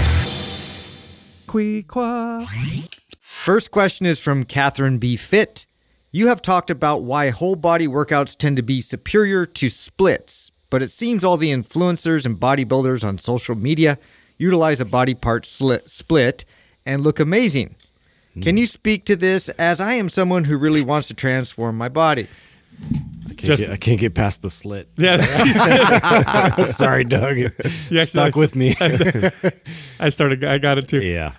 So here's the thing. We trained for 2 decades, lots of everyday people, lots and lots and lots of everyday people. Most of the clients that we trained were like you listening right now. So if you're listening right now and you think you're not like most people, you're probably wrong.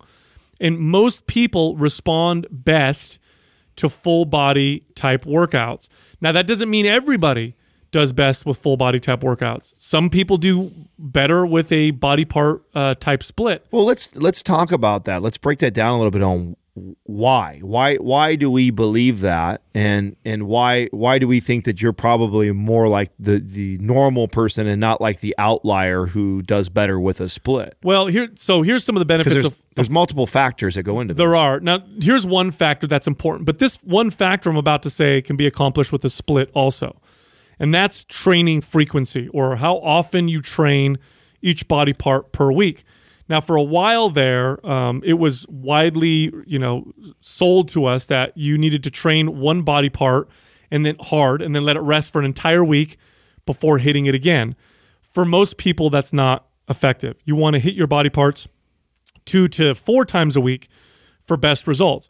Now, total volume can be the same. In other words, if you're training one body part on Monday and you're waiting till Monday and you do 21 sets on that Monday, you could just split up all those sets and do 3 or 4 workouts during the week. So same total volume, more frequency, and that tends to give people better results. It also allows you to do more effective exercises. If you're doing all 21 sets in one workout, the last, 15 sets of your workout or so are usually comprised of easier exercises because you're fatigued. But if you split it up amongst 3 or 4 workouts, now you can choose to do the more effective exercises each time because you have more energy. Here's some of the other benefits of full body workouts, though, that are just applied to full body workouts. When you work the whole body, or when you work a body part, you get this anabolic effect that affects that body part. But there is this systemic anabolic effect that happens as well. Studies will show that if somebody trains just their right arm, most of the muscle gain goes to the right arm. But believe it or not, a little bit of muscle gain goes to the left arm too. And there's a little bit of a muscle gain that happens to the rest of the body. There's this systemic effect. Well, a full body workout is hitting your entire body in one workout. So you're getting more of that systemic muscle building effect. This is one of the reasons why I think when I take clients and I put them on a 2 or 3 day a week full body workout instead of a body part split, that most of them just do better. They get stronger and they build more muscle when they do that. I also think that it's more realistic for consistency purposes. You rarely find a client who can do a body part split and maintain the frequency of hitting the muscle 2 to 3 times a week. That normally requires them in the gym 5 or 6 days. Yeah, minimum 5 to 6 days, sometimes 7 days a week. And maybe they can do that for bouts of time for a month or 2 or maybe even 3 month stretches. but very few clients could ever consistently, day in and day out for years, train 5 to 7 days a week, every single week, to maintain the frequency needed to get the most out of the muscle growth. So doing the full body split seems to be the better routine for a majority of people for that reason. It doesn't mean that a split can't be made. And normally the Instagram people that we see that are running these splits are people that are married to the gym. Yeah. That are in the gym 7 days a week and training like Their crazy. entire life. Yeah, is surrounded around that, and they're presenting this information. So, and does it work for them? I'm sure it does work. It's just interesting fine. to think back too, because I was in the body part split. Like that was something that I used to train when I was thinking about like hypertrophy phases and like trying to go through that, and being introduced to the full body workout. I was like, no, I don't want to work legs and upper body at the same time. It's gonna suck, And then you start getting through it, and you realize, the recovery of it. For me personally, I was like, actually, I started to look forward to training my legs more because I wasn't just hammering the shit out of them that day. The leg day specifically for me, I used to go crazy with that when I was doing a split, and it would almost like the next workout was almost impossible. Yeah, it would cripple you for the next 3 to 4 days. You'd be hobbling around, and then and that's another reason why I think the split, because you have to understand too, when you do a full body routine, you're not keeping the same level of volume and intensity that you would do if you were doing a split. You're reducing that. It's way less volume per day on a muscle group. Same volume per week. Yeah, per week it's the same, but it's spread out. So then, like to Sal's point, and let's just use like an example like chest. Like instead of doing like I would do in the past, a chest day, which I do 15 to 25 sets of all chest, and it's hammered, and then the next 4 to 5 days it's sore and trying to recover, and then maybe on day 5 I hit it again. Instead of that, I'm dividing those 15 to 25 sets over 3 or 4 days, and so I don't feel crippled afterwards. So then what it allows me to do is when I go to hit the chest on the second day, I'm not as sore, which allows me to get after it more in that workout or lift more weight, which then in turn ends up building more muscle. And studies show that the muscle protein synthesis signal, which when we measure that shows that your body is building muscle, that signal spikes after a workout, and then it drops very quickly after about 48 to 72 hours. Now, if you're advanced, it drops down even faster.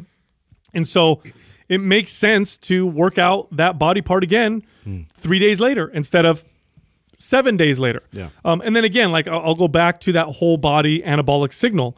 When you're training your whole body in one workout, that is a very loud build muscle signal that you're sending your body. When I'm training just my back or just my shoulders, that signal is not quite as loud. And as far as bodybuilders are concerned, look, here's the thing. When you look at bodybuilders and influencers on social media, you are looking at people who genetically are gifted. And when I say gifted, it just means that they're 1%. They really are 1%. I've met people like this. And I haven't met a lot of them, by the way. Remember, I've worked in fitness for a long time, and I can maybe think of a few people I've ever met in my entire life that I would even put in this category. And these are people who, I look at them, I'm like, man, your pecs look crazy. Like, what do you do for your chest? Like, I do 20 push-ups every other day. Like, what? That doesn't make any 20 push-ups. Like, just incredible, ridiculous genetics. And then on top of it, you throw on anabolic steroids, which keeps the anabolic signal loud longer than for the average person. So you get someone like me, average guy, I go work out my back, body wants to, repair and then build. That signal may last for 24, 48 hours. For this genetic anomaly guy, or on steroids, that signal's loud all the time. Either the steroids are keeping that signal loud because you have this artificial hormonal signal, or your genetics just so happen to put you in favor of constantly building muscle. Well, and to your point of like a louder signal and like the exercises that, have the most effect, and we talk about squats and bench and like these compound lifting exercises are, going to give you the best bang for your buck. Well, when you're doing a split, a lot of times like it starts to degrade after a while. You start to use more like isolated, types of machines and things that aren't quite as demanding. And so because of the fact that, you're doing all this volume that same day. So to be able to spread it out, now I could focus on exercises that actually promote, the most growth. It's also always about, too, learning how to scale volume properly. And I think this is overlooked a lot. And I think there's a lot of people that listen to the show that may not know that the way we wrote the programs, we've designed them in an order that you should technically scale up. Unless you're someone who's coming into the show for the first time and you're already super advanced and you already got a crazy physique and you want to jump into one of the most intense or high volume programs that we have. But for the most people that are listening, the ideal progression is you should follow MAPS Anabolic, then go to a performance, then go to aesthetic, and then go to a split, and then the pinnacle would be PED. And what's nice about that, you get your chance to run a split type of routine, but we build you up over that time. Get the most bang for your buck, working out the least, which would be 3-day-a-week type of a routine, and then allow yourself to progress all the way up to where you're doing more of a 5 to 6 day of a split routine, and then the ultimate, which is a 2-day a workout type of routine, which is PED. Yeah, but even a full body workout like MAPS Aesthetic is full body based. MAPS Aesthetic is high volume and is very appropriate for competitors. I get DMs every day from people who use MAPS Aesthetic to get ready for a show. And the way it's broken down is it's 3 full body workouts, but then in between you can pick other body parts to add even more volume and frequency. So I look. Here's the deal. You can ask any strength coach, you can ask any trainer who's been training people for years and years and years, people with lots of experience, and they will agree. You can find articles online where they've actually had discussions like this. It's probably safe to say that 8 to 9 out of 10 people are just going to get better results with a full body type workout. So that means that 1 or 2 out of 10 may do better with a split. So the vast majority of you are just going to do better with a full body workout for a lot of the reasons that we talked about. And as far as exercises are concerned, I want to circle back to that, because if you're hitting your legs in one day, you're going to do barbell squats as one of your exercises. If you hit your legs 3 days during the week and split up the volume, you have an opportunity to do the most effective lower body exercise of all time 3 times. Now you could do it 3 times, and you may not even do the less effective, almost, dare I say, waste of time exercise like a leg extension, which is necessary when you're doing all 20 sets in one workout. So full body workouts, just in our experience with most people, just are superior for most people, hands down. And by the way, early day bodybuilders, before steroids, before all this other shit, when they were just working out and observing how their bodies responded, when they were all natural because these just drugs didn't exist, that's how they all worked out. Look at the old routines. All of them did full body workouts. Next question is from Grace Magot. What's the best way to stop or help with a pretty bad binging problem? My relationship with food has been so bad for so long, I just can't seem to figure out how to fix it. Awareness is the key. You must bring awareness to the problem. And I don't mean awareness like you're aware that you have this issue, because you obviously are. I mean, bring awareness to when it happens. And so there's a few strategies that you can do. These are the strategies that I have found. And by the way, we're not talking about clinical like binging, like bulimia. That's something that you need to see a professional for. I'm assuming that this person's talking about the typical, like, I'll eat a whole bag of chips or a bunch of cookies, okay? The strategies that I have found to be most successful revolve around bringing awareness around the situation when it occurs. So there's a couple things you can do. One, install obstacles between you and the binging and the foods that are trigger foods. Create obstacles in front of yourself. So what's an obstacle? Obstacle not in your house. Yeah, an obstacle would be I need to drive to the store to get these trigger foods. Don't have them in the house. So that's one obstacle. And obstacles give you an opportunity to stop and reflect on what's going on. Because here's what's happening when you binge. When you binge, you're in a state of unawareness where you're literally eating and eating and eating, and what you'll find is that your goal is to get the food in your mouth as fast as possible and eat as fast as possible. It's the wanting is actually more powerful than the having, because you have it in your mouth, but you want more. And it's all about the wanting. So we have to stop that process. Create those obstacles in between. So one obstacle, don't have these trigger foods around in your house. Here's another obstacle. Stop when you find yourself in this state where like, oh shit, I want to like go nuts on that bag of chips. Stop yourself. Here's the hard part. Stop yourself. I mean, the reason why it's hard is because what you don't realize is you don't want to. Part of you doesn't want to be aware. Part of you wants to continue to find relief in this behavior. So you have to stop, which may make you realize, oh, I'm not feeling good. That's why I'm doing this. But stop, pause, and write down how you feel. And as silly as this sounds, it makes a fucking huge difference. The other thing you could do is you could stop, drink a big glass of water, wait 5 minutes. So all you're doing is you're separating you from the action with some obstacles and some time. The second thing is to not judge yourself if this happens and not judge yourself if it doesn't happen. So here's what I mean by that. Let's say you do what I say. You install the obstacles, you still binge, you still eat a whole bag of cookies or whatever. After you're done, say to yourself, okay, that happened, moving on. Because adding a layer of bad feelings around it, adding a layer of judgment, think about it this way. The things that tend to motivate us to binge eating are typically bad feelings. Anxiety, stress, depression, whatever. They're typically bad feelings. What you're doing by judging yourself after it's already done, because it's already happened. You've already eaten the food. What's happened when you judge yourself afterwards is you're creating more bad feelings. Those are the same bad feelings that motivate you to do it again. This is why it becomes a cycle. So if it happens, stop and just say, okay, that happened, moving on. Now, if you don't binge, I also suggest you don't judge it. Don't do this. Like, okay, I did the obstacle. I did what Sal said. Wow, I didn't binge. I'm so good. I'm so great. Like, I'm succeeding. Don't do that, because that'll set you up for worse judgment the next time you fail. Instead, again, say to yourself, cool, I didn't do that. Moving on. Those things right there can make a tremendous difference in this behavior that tends to become kind of the systemic behavior that is a very unaware behavior that we tend to have. I think it also helps to set a goal for yourself. Typically I like clients to set like a 30-day goal. This is why I actually like kind of the philosophy behind the Whole 30, where for 30 days you only eat whole foods.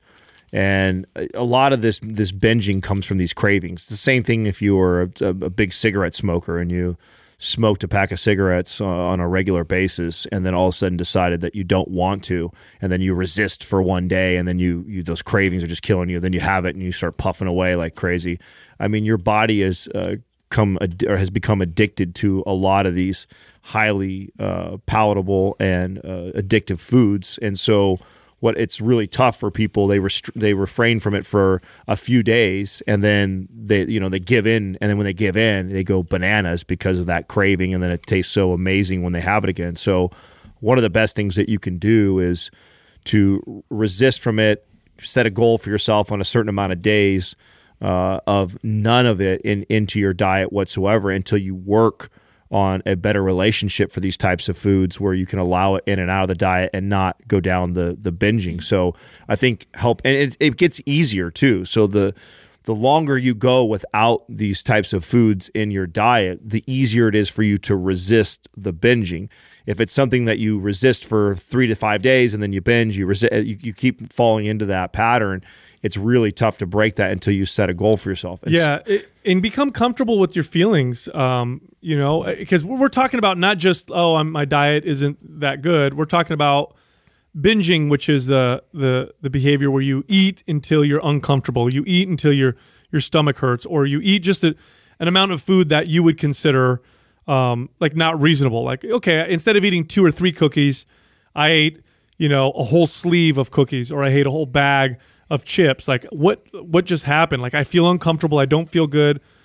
You have to become comfortable with your feelings. Like, what is causing you to reach for that temporary relief? Because that's really what it is. While you're eating, while you're binging, food creates good feelings. It just does. Obviously, that's why we enjoy eating. That's why so many things revolve around food. It feels good. So if you're sad, or if you're bored, or if you're anxious, all uncomfortable feelings, that distraction of eating and then the feel good of that we get from eating, those temporary feel good feelings, it distracts us from those negative type feelings. And so it is a temporary solution. Unfortunately, it causes more problems, right? Because then you start to feel terrible, your stomach hurts, maybe you're overweight, your health is bad, now you're feeling worse. And this is why you see people go down this spiral. This is why binging in this way kind of resembles addictive type behaviors where it becomes irrational. Like, why do I keep doing this? And I know people have had those thoughts to themselves, like, why do I do this? The last time I did this, my stomach hurt and I didn't feel good. Why did I do it now? This is why it's so important to not judge yourself, because that only creates more negative feelings, which are the drivers behind what you're doing. And the other thing I said, install things that are between you and the behavior. And that's journaling. It could be drinking a glass of water. It could be, I have to drive to the store to get this food. And it sounds easy. It sounds easy, but it's not. It's simple, but it's not easy. And the reason why it's not easy is because we don't want to fully become aware of our feelings. That's why we're reaching for that food in the first place. Well, to add to your point on, not beating yourself up, the strategy that I used when I was when I was preparing myself to get ready to get into like competition prep mode, and never in my life before have I ever done something where I knew that for months and months I would have to be like perfect on my dieting. So that was completely foreign to me. Even being a trainer and keeping myself in relatively pretty good shape, to get into competition shape, I knew would require a whole new level of discipline and consistency. And what I used to do is I would compete with myself. And I knew what Sal's talking about. I knew I couldn't fuck up on the diet one day or overconsume on something and then beat myself over it. That would be just a vicious cycle. So I was aware enough and smart enough to know I didn't need to allow that. So what I would do is I would set a goal of, hey, I'm going to be dialed perfect for the next 7 days. 7 days of following the plan, being consistent, doing everything you do, and then the goal was to make it there. And let's say on day 7, I end up having something and I binge, I overeat, I overconsume. Instead of letting that spiral me down and making a big deal about it, it's like no big deal. But now I'm going to make over at least 8 days. And I did 7. 7's the best I've done. I fucked up at day 7. Next time, the next 8 days, I cannot do this again for 8 days. I'm going to keep building on that. And I just kept, and of course, when I get to day 8, I'm like, oh, I'm good. I can go to 9. I can go to 10. And then I hit maybe day 11 or 12. Oh, a fuck up happened. I didn't have a perfect diet. No big deal. That's okay. Next goal is stretch 13 days or 14 days. And I would just keep building on that until it got to a point where I was starting to string weeks and then months together of this consistency of eating good foods that I know that were benefiting me towards my goal. And then it got easier and easier to be more consistent. And then when you'd have those days every once in a while, it also causes less of a setback. When you string together, 30 days of great eating and you have one bad day and then you're right back to eating good again, it ain't that big of a deal. What happens with people that tend to binge like this is, to Sal's point again, is they beat themselves over it and then they get kind of the fuck it attitude. It's like, oh, I fucked up already on my diet and I way overdid it and I feel terrible tomorrow. And then it allows them to do that. I mean, we see this in all behaviors, not just food. I mean, that's how people end up being cheaters too. That's why they say a cheater's always a cheater. You end up cheating in a relationship and you do something like that and you're like, fuck, I already did it. So you justify it a second time and a third time. The same thing goes with your dieting and food. You fuck up like that, you beat yourself up over it. It's like, move on from it. Set a goal to be a better version the next coming to. I had a client who years ago wanted to quit smoking cigarettes, and some of the strategies that he used, I think, are similar to the strategies that we're talking about now. One thing that he did was, at one point, he said, if I want a cigarette, then I have to drive to the store to buy them, and then I'll smoke whatever I want. Whatever's left over, I throw away. So each time I want a cigarette, I have to get in the car and drive to the store. And so he did this for a little while and actually reduced his cigarette consumption because, well, he has to stop. He has to, on the drive there, he has to think about the fact that he wants a cigarette, and it kind of interrupted that behavior.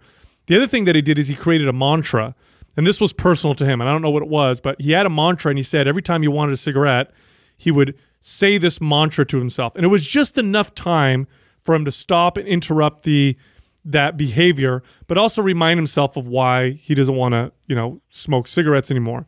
So that's I've used that strategy with a couple clients where they create a mantra, and it could be anything like, I really care about myself, I love myself, I want to take care of myself, whatever it is. Read this mantra to yourself, just interrupt that cycle. But if you can interrupt that cycle enough times, it stops becoming a natural go-to behavior every time you have whatever feeling it was that was motivating you to do that in the first place. Next question is from Richie Lath 13. How does alcohol affect your gym routine? Makes it way funner. No, I'm just kidding. You guys ever worked out? Sweat a lot more. Have you guys ever worked out buzzed or drunk? Have you ever done that before? I have. You have? Yeah. I remember I had an early morning workout, and the night before, like, I was still drunk, because I just drank too much. And so I started like working out, and oh man, it was a struggle. It was a big struggle. Just the fatigue getting through the reps and the sets was substantial. Like, I just didn't have the kind of stamina like I normally do. Yeah, I did it once. I used to run this gym, and there was a sports bar in there, so there was like wine and beer or whatever. Yeah. And we would close at 10 o'clock at night on Fridays, and me and the staff started drinking, and we got drunk, and then I decided to do a workout, and I pulled my lat muscle. You know how hard it is to pull a lat muscle? Yeah, you go in tight already too. Yeah, stupid. It's like the hydrated. Yeah, but I mean, here's the deal. Alcohol, and I'm not just talking about being drunk and working out. Obviously, this person's asking like drinking and then working out How sober. do you balance it both? Alcohol is a 100% negative effect on fitness. Yeah. There's no positive whatsoever. It's you kind of have to just recognize that right away. It's Yeah. it. Well, nothing spikes blood sugar harder than alcohol, right? It's the top of the list as far as like things that spike blood sugar and prime your body to be ready to store fat. So when you're talking about working out and trying to get in shape, because typically most people are working out to lose body fat, build muscle, and when you add something into your diet like alcohol, and very few people, like, we're not talking about one drink either. Like, somebody having a glass of wine once a week or a beer once a week is very little as far as the detriments to that. But it's the 3, 4, 5 beers, and then it's also what you tend to do after that is really detrimental. That's to a good point, because alcohol is a very, very strong uninhibitor. It makes you feel less inhibited for everything. So people listening right now know exactly what I'm talking about. Like, you go out with your friends, you drink, it's the end of the night, 1 o'clock in the morning, 9 out of 10 times, what do? You go get some shitty ass food, right? Fast food or whatever. Now, is it because alcohol makes you hungrier? Not necessarily. It's because it lowers your inhibitions. It's the reason why you're more likely to have sex with a random person on alcohol, or you're more likely to punch someone in the face on alcohol. You're just less inhibited. The part of your brain that says you probably shouldn't do that, you're not going to feel good or whatever, that part gets turned off, and so then you're like, hey, I got a good idea. Let's do it. Let's go eat some Jack in the Box tacos, or whatever. It also plays a little mind fuck too, to Justin's point, because it does do this. It dehydrates you, which kind of like pulls out some of the water, and you fills up all of your glycogen, so your muscle bellies get filled out. So a lot of times, and anyone listening who's drank heavy the night before and then woke up in the morning, how many times have you woke up from a hard night of drinking and actually looked better? And so that the I psychological always look like shit. So the psychological part, and I mean physically, not your face and your terrible sleep and stuff like that, but your body, your stomach, your gut. A lot of times you'll wake up after a night of drinking and you think, oh, wow, I thought I did all this damage last night, but I don't look so bad. And that ends up causing you to make more bad choices leading from that. And then it's also how it affects sleep, right? So your alcohol also, is Makes sleep terrible. Makes sleep really bad. That then affects your workout the next day. To me, it's one of the things. It's one of the most crippling things that you can do while you have serious fitness goals. But it's fun. Right. Yeah. And no, that's a good point, Justin, because at the end of the day, though, when you're looking at your health, it's a sphere that contains everything. So there is the physiological aspect of health, your body, your liver, your muscles, like all the things that can be affected by alcohol negatively. But then there's also the emotional side of things and emotional health. And if you're out with your family or your friends and you haven't seen them in a while or whatever, and you're having some wine or some beer or some drinks, and you're just connecting and you're genuinely having a really good time with these people that's memorable, that you're connecting with these people, Can that positively impact your health? Absolutely. Look, if you took someone, you put them in isolation, and you fed them perfectly and had them exercise perfectly, their health will be terrible because they're isolated from other people and from those connections. And alcohol sometimes is part of that, that whole culture around, connecting with people. Now, can it be used negatively in that way also? Can alcohol negatively affect your emotional health? You better fucking believe it. Like, you could go out with your friends, drink a bunch, and then have a terrible argument and act like an asshole or whatever. So I think there's a smart way to do it. So it's not as simple as like, don't drink, because it's bad for your fitness and health. Yeah. You gotta be smart enough to kind of weigh it out, because I do think, look, there's times when we drank. We went to Manhattan Beach for that live event. We all enjoyed some alcohol. And yes, my physical performance, when I went to the gym the next day, I wasn't as strong. I didn't feel as fit. The calories from the alcohol, my gut was off or whatever. But was it worth the trade of hanging out with you guys and our families and connecting and laughing and all?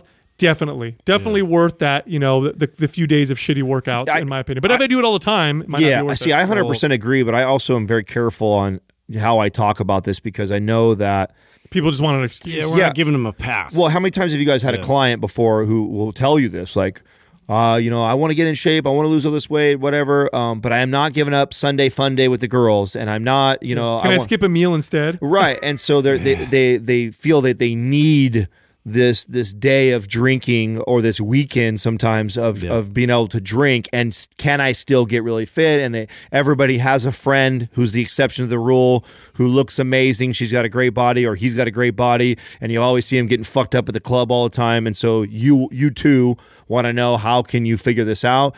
And for the majority of people, if you have real serious fitness goals, you're trying to make physical change, and that's a major priority for you, alcohol is a terrible thing to have. It's going to get in your way. Yeah. Especially if you have a serious goal. So just keep that in mind. So it is great, for hanging out and for making, fun times with your friends and all that kind of stuff. But like, at the end of the day, if you're really trying to like make a body change and a health change, it's going to get in your way. Well, here's the other thing too, back to your point, Adam, when they said, I need to have my Sunday fun day, or I need to have my once a week with my buddies where we drink or whatever.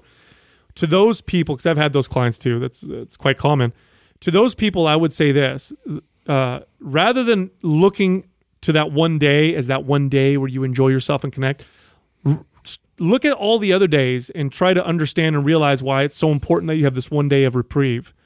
Like if that's how you balance your life out, that you have one day where you go off and drink because the rest of your life is so hard and stressful and terrible. Right. Rather than maintaining that one day of doing that with alcohol, look at the rest of the days and think to yourself, like, why is it that I look so forward to this one day a week where I can drink? Do I hate the rest of my life so much? And if I do, what can I change about it to make my life more balanced and more healthy? Not to mention, to that point also, and I think this was the last Instagram Friday fitness tip that Rachel posted up that I talked about, which was one of the biggest game changers for me, was starting to make the best health choices or the best food choices and activity choices on Saturday and Sunday. And if I really wanted alcohol, or I really wanted pizza, or I really wanted a burger, then I would just discipline myself to have it somewhere Monday through Friday, because I was the most active and the most consistent with my diet during Monday through Friday. If I were to sleep in, sit on my ass, and go out to eat and do all these other things that weren't most ideal for my body or creating movement, that's also the worst time that you sit down Sunday fun day, you go shopping with the girls, and then you sit at some restaurant for 3 hours and you drink 5 margaritas. That's probably the worst thing. Now, if you have a job where you're out and you're moving and you're taking 15,000 steps throughout the day, you ate perfect all day long, you got your gym routine in the morning, and then you decide you want to go have a couple drinks later on at dinner, probably not as detrimental as the Sunday fun day where you didn't do anything really physical other than going shopping. You sat on your ass for 3 or 4 hours and you drank 5 margaritas. That's going to set you back further. And when you start to make habits like that, where you say, okay, I'm not going to say I can't have alcohol, but I'm going to start to I'm going to plan it in better parts or better times in my week. And then what ends up happening is that Tuesday happens, you were great, you were consistent, you ate well, and you're like, do I really want that margarita tonight? It's not that big of a deal. I'll save it for another event. Next question is from the Maple Leaf Man. Would you guys ever do a powerlifting competition? Why or why not? I love powerlifting. I love strength competitions. just all of them, mainly because they're so objective. I love them for the same reasons why I dislike, although I still respect, but the reason why I dislike physique and bodybuilding is that they're so subjective that there's a judge judging you and telling you who's better and who's not better. Yeah, you have real metrics with powerlifting. Powerlifting, it's like you lift the weight or you don't, you're stronger or you're not. I also like that there can be an unhealthy component with any type of competition, but powerlifting, I've pushed certain clients into powerlifting over bodybuilding and physique and bikini because powerlifting takes the emphasis off of body image a little bit more than those competitions do. A lot more. So if I had like a female, client who's like, I just want to do a competition and I'm thinking about bikini, and I would try to convince her to do powerlifting because then she's more focused on just getting stronger, being able to move better type of stuff, which tends to be healthier. Not saying you can get unhealthy because you totally can with all those competitions, but as far as whether I've ever considered one, I did. At one point, I thought very strongly about doing a powerlifting competition. What prevented me from doing one was just the organization of finding one and scheduling it and doing it. But I would love to do it. I really, as far as my own competitive lifts and stuff, I'm pretty sure I would have done okay with my deadlift. I'm pretty sure I would have gotten buried with my bench press, and I would have been okay with my squat. But the deadlift would have been where I thought I would have done best. But I really love them. I love watching them. At one point I followed powerlifting. I used to subscribe to a powerlifting magazine. This was back in the late 90s and 2000s when you had like guys like Ed Cohn, lifting or whatever. And what do they call him? Kirk Kowalski, I think it was. I don't remember what his last name was. Captain Kirk, they called him. Just monsters, and you meet powerlifters and they're just their presence was just so cool.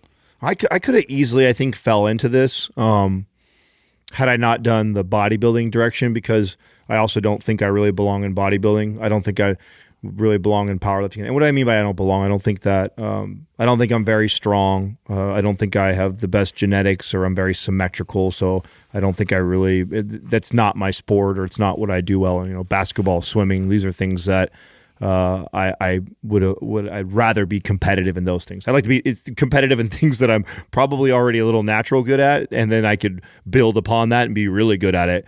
But I did find I enjoyed knowing that I probably didn't have a great physique for bodybuilding and working towards building one that I could compete at the highest level.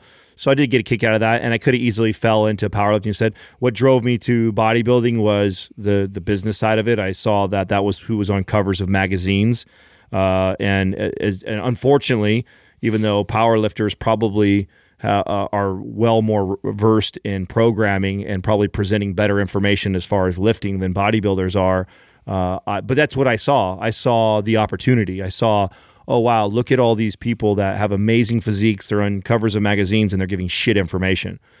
So I thought, okay, I could come in there, even though I may not have the greatest of physiques, I can work my way up this, get a name for myself, and then present better information, and then I can find a place for myself to fit. Powerlifting, I'd probably get my ass kicked. I have a okay deadlift. I have an okay squat. I have an okay bench. And so I probably wouldn't have made a name for myself. There's really good program. There's a lot of really good coaches, I think, in that space in comparison. I think the bodybuilding space, and this is an overgeneralization, but for the most part, most of them are idiots. Most of the information that's being provided, I think, is terrible. And so I saw opportunity there. I didn't see a lot of opportunity in powerlifting. I knew that I probably wouldn't have been that great at it too. So I don't think I would ever get into it like that. I also, everything has a risk and high risk, high reward type of deal with powerlifting. When I was chasing Sal and his deadlift numbers, I definitely had some of the most joint pain and issues that I've ever had in my life. So, it's high. Powerlifting is a high risk, very demanding. Yeah, it's high risk on your joints. Yeah, so that part of it, I'm not a fan. Like, that was also something that I instilled today when talking about powerlifting versus bodybuilding. The thing about bodybuilding is something that you could probably do all the way till you're 80 years old. You can continue to do that. There's a lot of things that you can do that are not as taxing as powerlifting. Powerlifting can be very taxing. Yeah, you're constantly pushing your limits in terms of your strength. Yeah, of course. And I don't think I have the most advantageous levers for you that. have long arms and long legs. Yeah. And some of the things that make somebody good at bodybuilding are things that would make you not so good typically at powerlifting. Like a small waist looks really good on stage. A small waist doesn't help you squat more. It's gonna break you in half. Yeah, totally. Yeah, and then that's the thing. Like, I would much rather, if I was to have to do one or the other, like a bodybuilding or powerlifting, I would definitely have leaned a lot more into the powerlifting side, just because for me, I've always revered strength, and I've revered people who can perform these strength feats and like lots of weight, and there's a definite appeal to that, but I didn't find myself as being genetically super gifted in that direction either. Like I might have been more inclined to do it when I was younger, while I was going through sports and football and like the training process of it. I've always found that I loved the training side of it even more than actually the game. But in terms of like the actual lifts that they accomplished, I was terrible at deadlifting. So that would have been one that had been tough for me in terms of a learning curve, where I'd have to really spend like, I feel like years, like really trying to figure that out and like get better with my approach, my technique with that. But in terms of like the squat, I've been okay. I've been all right with the bench. Like I got pretty far with the bench. It was a focus of mine when I was lifting real heavy, and that was something that did increase, and I did see promise in that. But in terms of right now, like, I mean, somebody would have to challenge me to do it. That would probably be the only way you'd get me to do it. Otherwise, like, I'm going to look for something maybe a little more, I don't know, functional, like something, still a challenge, but maybe a little less demanding on my joints. I'm trying to survive going forward. Yeah. With powerlifting, here's the thing too, if you look at like Instagram and you look at how much people are lifting in powerlifting competitions, that can be very discouraging, because you could see a guy like, I would compete in under 190 pounds if I were powerlifting, around 190 pounds. And if I go on Instagram, I'm like, oh my God, this dude's 190 and he's deadlifting 750 pounds or 800 pounds. Why the fuck would I ever compete? I know. It's like, but I did my research, and if you do your research and you look at local events and you look at like raw drug tested or whatever, at one point I had my deadlift at 600 pounds. I probably would have done pretty damn good in local events. So don't let that be something that discourages you. The cool thing about powerlifting is you compete with yourself, you do better for yourself, and you compete in these local competitions. They have drug tested ones. They have raw, which means you're not allowed to use some of the gear like squat suits and stuff like that, which is now becoming much more popular. The thing about powerlifting, like Adam touched on, they understand exercise programming. Bodybuilders are terrible at exercise programming. Now, where powerlifters suck is diet. They don't understand diet very well in comparison to bodybuilders. So a lot of powerlifters, just for the sake of lifting an extra 5 pounds on the bar, will eat a shitty diet and gain way too much body fat. And when it comes to cutting weight to make their weight, many powerlifters aren't really sure of how to do it the right way. So I could see a lot of crossover and things that they can learn. But I respect and value strength athletes tremendously, more than any other type of athlete that utilizes weights. Like, I love, if I meet someone and they lift something heavy and that's what they compete in, it's just a whole new level of respect for me, at least. It's just something that I've always valued and revered, and with that, go to mindpumpfree.com and download our guides. They're all absolutely free. You can also find all of us on Instagram. You can find Justin at Mind Pump Justin. You can find me at Mind Pump Sal, and Adam at Mind Pump Adam. Thank you for listening to Mind Pump. If your goal is to build and shape your body, dramatically improve your health and energy, and maximize your overall performance, check out our discounted RGB Super Bundle at mindpumpmedia.com. The RGB Super Bundle includes MAPS Anabolic, MAPS Performance, and MAPS Aesthetic. 9 months of phased expert exercise programming designed by Sal, Adam, and Justin to systematically transform the way your body looks, feels, and performs. With detailed workout blueprints and over 200 videos, the RGB Super Bundle is like having Sal, Adam, and Justin as your own personal trainers, but at a fraction of the price. The RGB Super Bundle has a full 30-day money-back guarantee, and you can get it now, plus other valuable free resources at mindpumpmedia.com.